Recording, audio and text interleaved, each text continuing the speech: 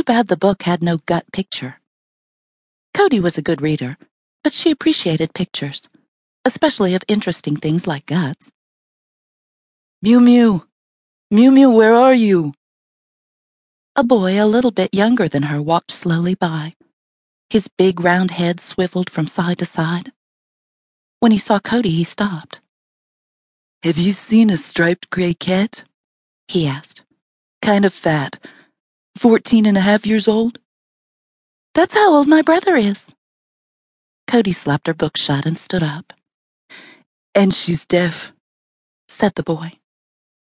Deaf? Then why are you calling her? The boy's glasses were smudged, but Cody could still see how sad his eyes were. It makes me feel better to say her name. Blink, blink went his eyes. She's my grandma's cat, and she's not allowed out, but I let her, just for a minute, to keep me company.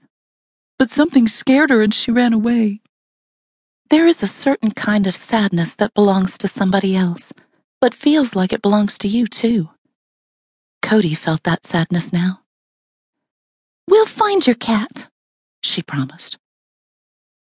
They walked to the end of the street, but no Mew Mew.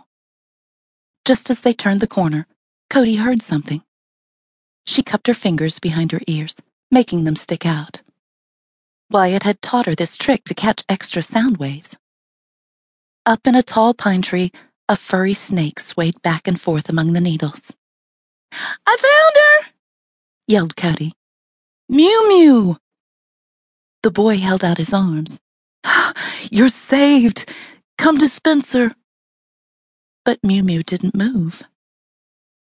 Maybe you need to talk slower, said Cody, so she can lip read. Come to Spencer. You are saved! That didn't work. Neither did trying to climb the tree.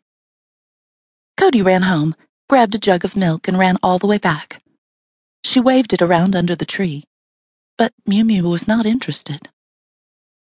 By now, Cody was very hot, so she drank some of the milk herself. What are we going to do? Spencer balled his hands into fists and dug them into his cheeks. This was not a fun thing to watch.